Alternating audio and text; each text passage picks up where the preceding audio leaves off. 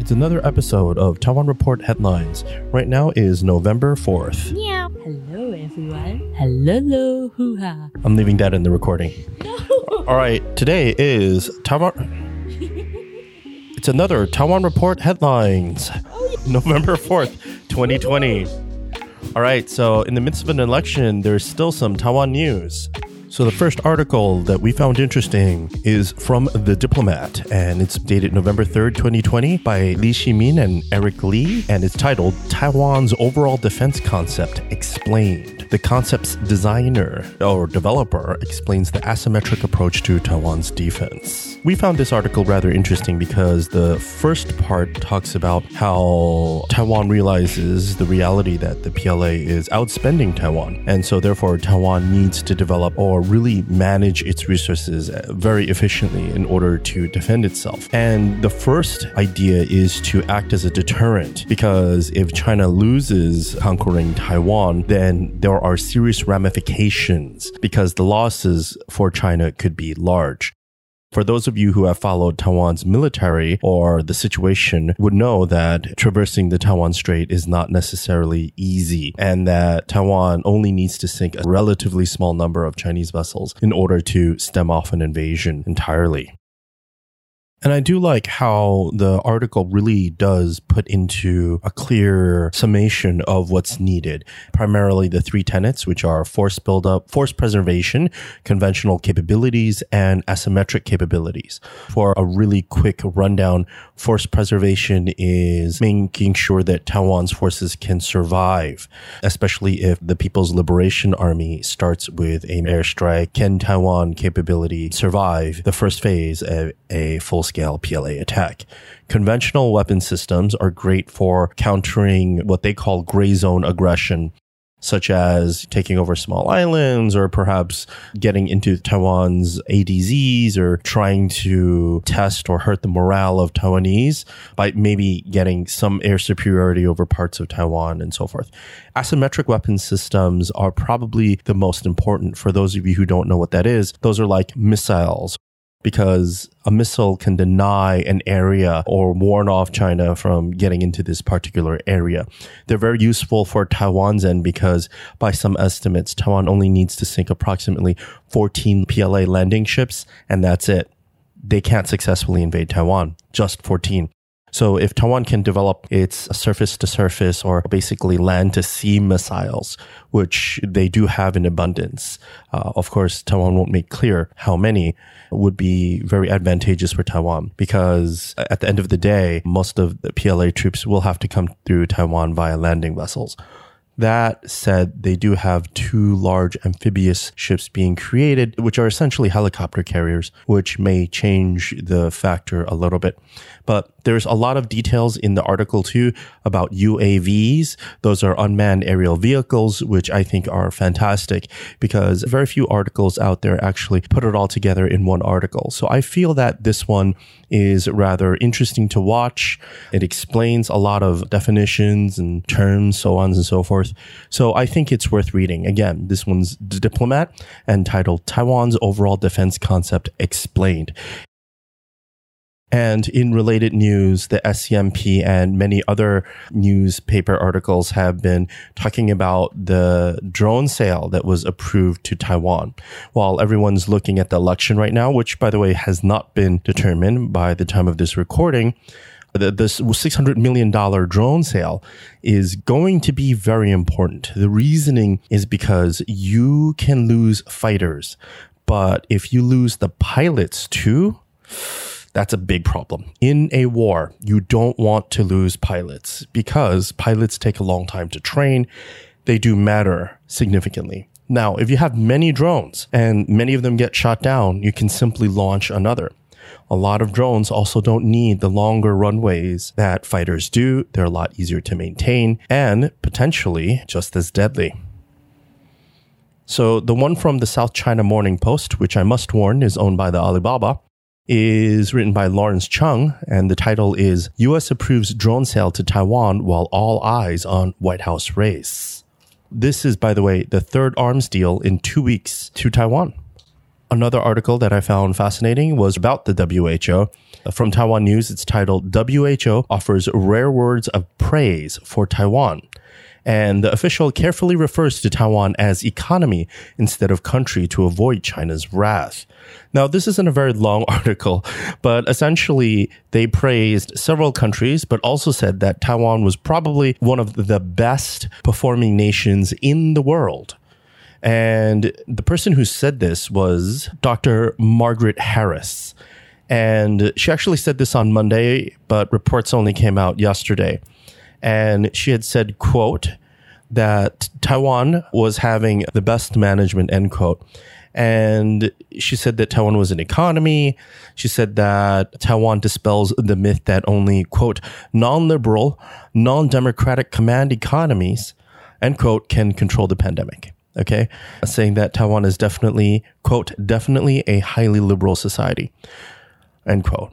Now, this is very important because it shows that even members of the WHO, and the WHO is without a doubt a very political organization, is starting to recognize that Taiwan, even though is not a WHO member, has performed admirably. In fact, many of my friends in Taiwan feel that Taiwan really is like an island now in a world where it seems everyone else is infected. Even today, this morning, one had asked, what happens if the world gains herd immunity? Is it just us that might be in trouble? I don't know. I wouldn't say so, but I would say that there is a point. Hopefully there is a vaccine. But for now, the Taiwan government has done a fantastic job in combating the pandemic.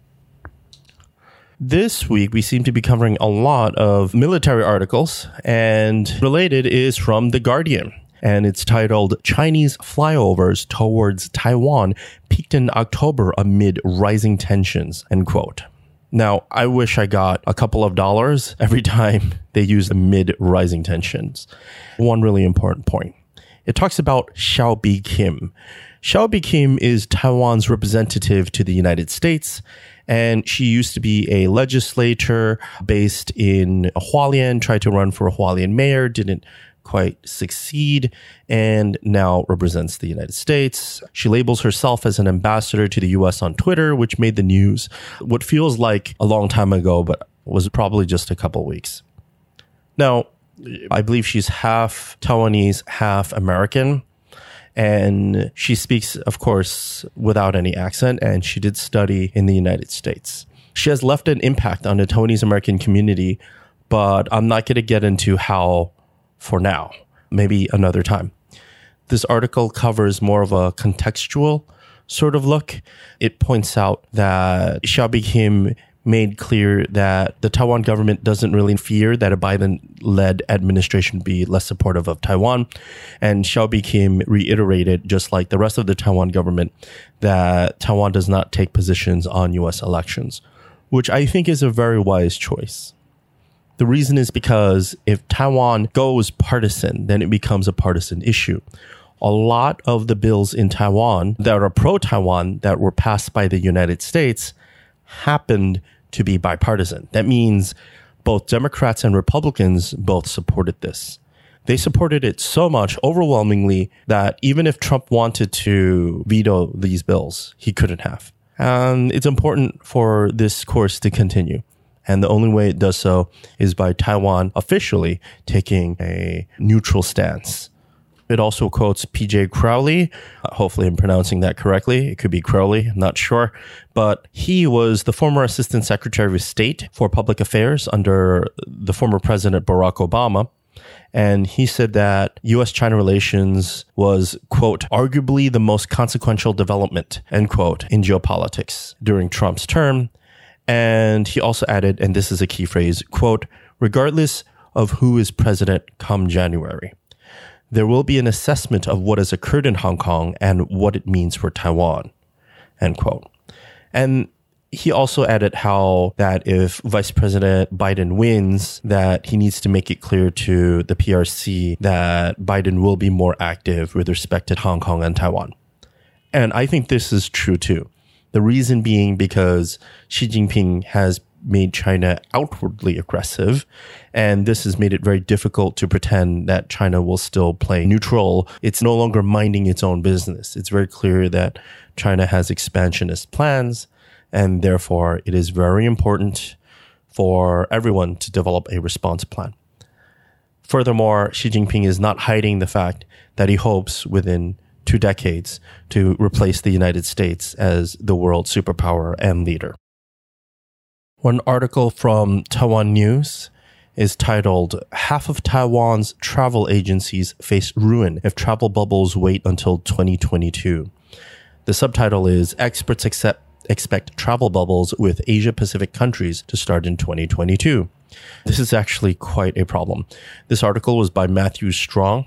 It's not very long, but it basically says that a lot of Taiwanese travel agencies don't have a 2-year runway without any business. If nobody can travel and fly anywhere, then what's the point of these travel agencies? There are about 3,900 travel agencies, according to Commercial Times, in this article. I would be surprised even half could survive that long. My understanding is a lot of travel agencies are furloughing people because they don't need that many staff to send people out. Basically, any business that involves moving people around the world is now in halt. It's going to be very tricky, and I do hope the travel agencies are able to survive some other way. Some of them may be targeting local travel. I do know a lot of businesses in Hualien and around Taiwan are booming right now because usually Taiwanese people will spend the same amount of money to go to Kaohsiung, for example, on high-speed rail. They could just go to Japan, so they choose Japan.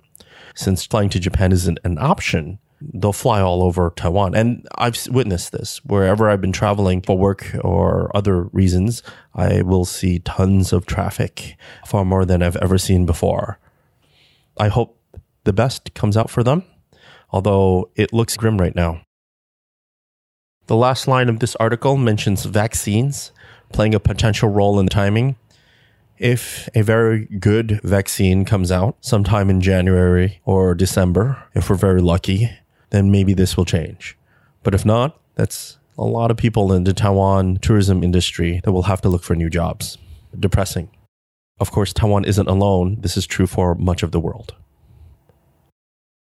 Possibly the most shocking news, approximately 2 days ago, UN human rights lawyer Emma Riley became whistleblower when on LBC radio, she revealed that the Chinese government would ask the UN or request the names of Uyghur dissidents, even those abroad. And apparently since 2013, the United Nations has been giving the names of these Uyghurs to the Chinese government, which has resulted in real consequences. One of the articles that covered this is from i24news.tv, and it's titled, UN Actively Passing Names of Uyghur Dissidents to Chinese Regime, Whistleblower. This one is dated November 2nd, 2020. Personally, I'm not too surprised, but this bombshell is already making the rounds around human rights groups. And it's quite depressing to hear too, because this means that the United Nations human rights groups are actually doing the bidding of despotic regimes. And I do feel for the families of these Uyghur dissidents who are still in China.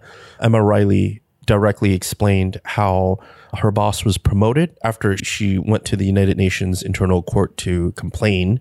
This is bad news. This is terrible news. It makes me wonder what else the United Nations is doing for China in terms of Tibetans, in terms of Inner Mongolians, maybe even Taiwanese. Who knows? So this is a developing story, and we'll find out more as it comes out. But the worst part is that this isn't a conspiracy or anything like that, because the United Nations Office of High Commissioner for Human Rights confirms this situation generally, basically. In another piece of news, this one is from the Sydney Morning Herald, and it's titled, Germany Refuses to Turn a Blind Eye to China, Teams Up with Australia. They will be basically deployed together to patrol the Indian Ocean in order to check China's influence in the Indo-Pacific area. One quote that I found very interesting the German defense minister, said, quote, anything outside a peaceful settlement of issues across the Taiwan Strait would be seen as a major failure of statecraft. A purely military logic in this confrontation would produce only losers, end quote. And that's pretty much a warning to the PRC to not go or encourage military war.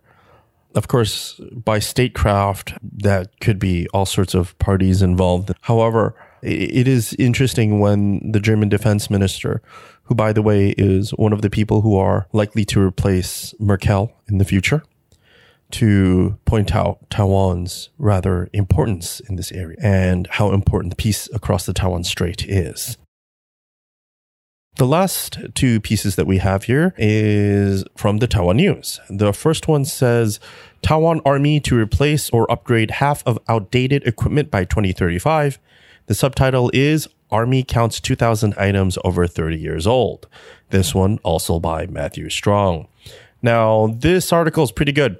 Just tells you about how Taiwan's army is planning to replace 2,000 pieces of equipment that are older than 30 years old. These are like told artillery, Patton tanks, these kind of older weapons. Now, you might wonder, why don't they replace some earlier? First of all, they can still be used for training. They can still be used for practice. They can still be used for all sorts of things. And even though they're old, doesn't necessarily mean that they are junk. Some might think that the United States generally has very new weapons. Therefore, shouldn't Taiwan also keep upgrading them? Taiwan has. Taiwan has been upgrading them. A lot of U.S. military fighters, such as the F-16, have been around for a very long time. The thing is, they are upgraded to new ones, and the new ones are dramatically different from the old. Think of it like cars. A new Toyota Camry from 2020 is not the same one as a 1979 Toyota Camry. There are dramatic differences. Furthermore, even if these old machines are still around, they generally are not the core of Taiwan's defenses anymore. As long as they still work, a conservative military might keep them around for that purpose. So nothing to be too alarmed there. But a related article talks about Taiwan's submarine. And this one's also very short. And it's by the NavyRecognition.com. It's titled, Taiwan to Start Construction of First Local-Made Submarine. It isn't exactly linked, but it says it's also from the Taiwan News website. And it says that Taiwan will start next month on the construction of Taiwan's first locally made submarines. The submarine, which the model looks quite strikingly similar to a Japanese Soryu submarine, apparently has input behind the scenes from a small handful of nations, which includes Japan. The article talks about the history of Taiwan's Navy submarine project, indigenous project, and it says that in July 2016, the Taiwanese Navy started design work. In 2019, Taiwan revealed a scale model of it, which, again, lots of people noticed. It looks very similar to the Japanese Soryu. And in 2018, the State Department approved a license to sell submarine-related subsystems, which, by the way, are more important than the hull, arguably. And in August 2018, experts from Japan were invited to Taiwan in September to train necessary personnel and other builders, and that they were from Mitsubishi Heavy Industries and Kawasaki Heavy Industries. And these are basically the two major corporations building submarines for the Japanese Navy. And they have a lot of experience doing so. As history buffs know, Japanese submarines were pretty decent for their time, and today are considered some of the best in the world. Taiwan's Navy does need more submarines. Their uses are many. Some have argued that Taiwan should spend more resources into asymmetric warfare instead, such as more missiles. However, others argue differently, that submarines will act as a great deterrence for China's next generation larger vessels. In final news, since I did not get a chance to report about what happened over the weekend, I did check out the Pride Parade. It was very successful. Over 100,000 people showed up, which doesn't make it the largest attendance ever, but not bad considering that people from other countries couldn't come in as they usually do. Being Asia's largest LGBTQ plus parade, usually there is a lot of people all around Asia who can't celebrate in their home country to come. It's possible that this was the largest pride parade of the year. Anyway, good numbers showed up. It was all over Taipei. They had many marching routes to come together. It felt like a giant party, and everyone there seemed very friendly, and it was well liked. A lot of the people who participated weren't necessarily even LGBTQ plus. A lot of the people that I met there were just young supporters of this. So demographically, it looks like this will continue, and that people who are against equal marriage or against LGBTQ plus tend to be a very old demographic. And it showed during that day. Although I saw people of all ages, it was notable that most of the people there at the parade were generally on the younger side. So good news for Taiwan's future. And that's it for today's Taiwan Report headlines. Hope to see you soon again. We'll be back shortly.